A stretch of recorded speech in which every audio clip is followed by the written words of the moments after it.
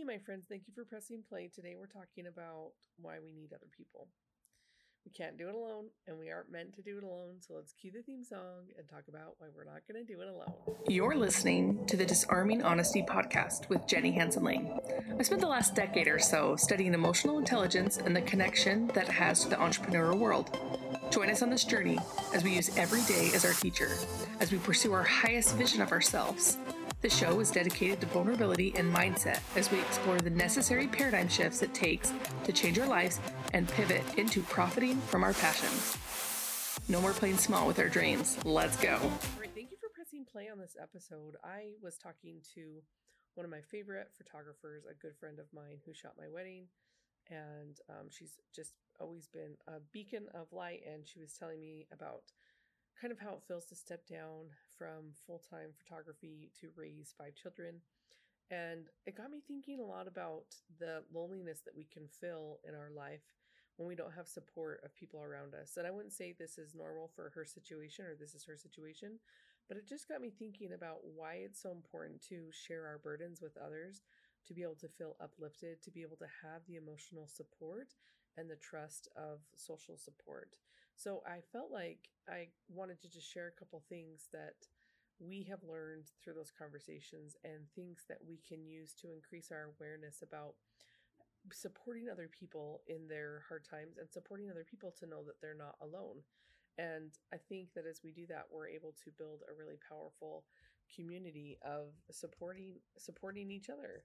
And as we do that, I think we all find more clarity in our life. And I love those movements of women supporting women and women empowering women. And I wear a shirt that says women, empowered women empower women. And I really, really, really, really feel that way. I really feel that when we can support each other, we are leaps and bounds above anything else that we would try to do otherwise. So I think ways that we can support each other is create an environment of listening, being able to pay attention to what people say, empathize with them, and let them know that you got their back, that you're there. And if they have dreams, that you can support them by letting them know, ways that they can achieve their dreams or how you can, enable them to feel empowered. And I think like one of the most important things when we support each other is to celebrate and to weep together. When we have those wins, when we have those heartaches, I think, facing the hard things in life together creates such a serious bond. And I think as we do that, we can offer help and we can be there for people in their most important times. And I think we can, as we're there, it creates kind of a patience within us. And we were talking about this earlier today that like patience isn't always the thing like we all need to be more patient, but none of us say like, how do I get more patient? And how do I become, how can I become more patient? I just think that's something that a lot of us don't really put on like our bucket list for our goals for 2020. Like we'd rather lose a couple pounds of body fat than we would like to be patient. And, but in terms of like supporting other people, I think building patience is a really powerful skill.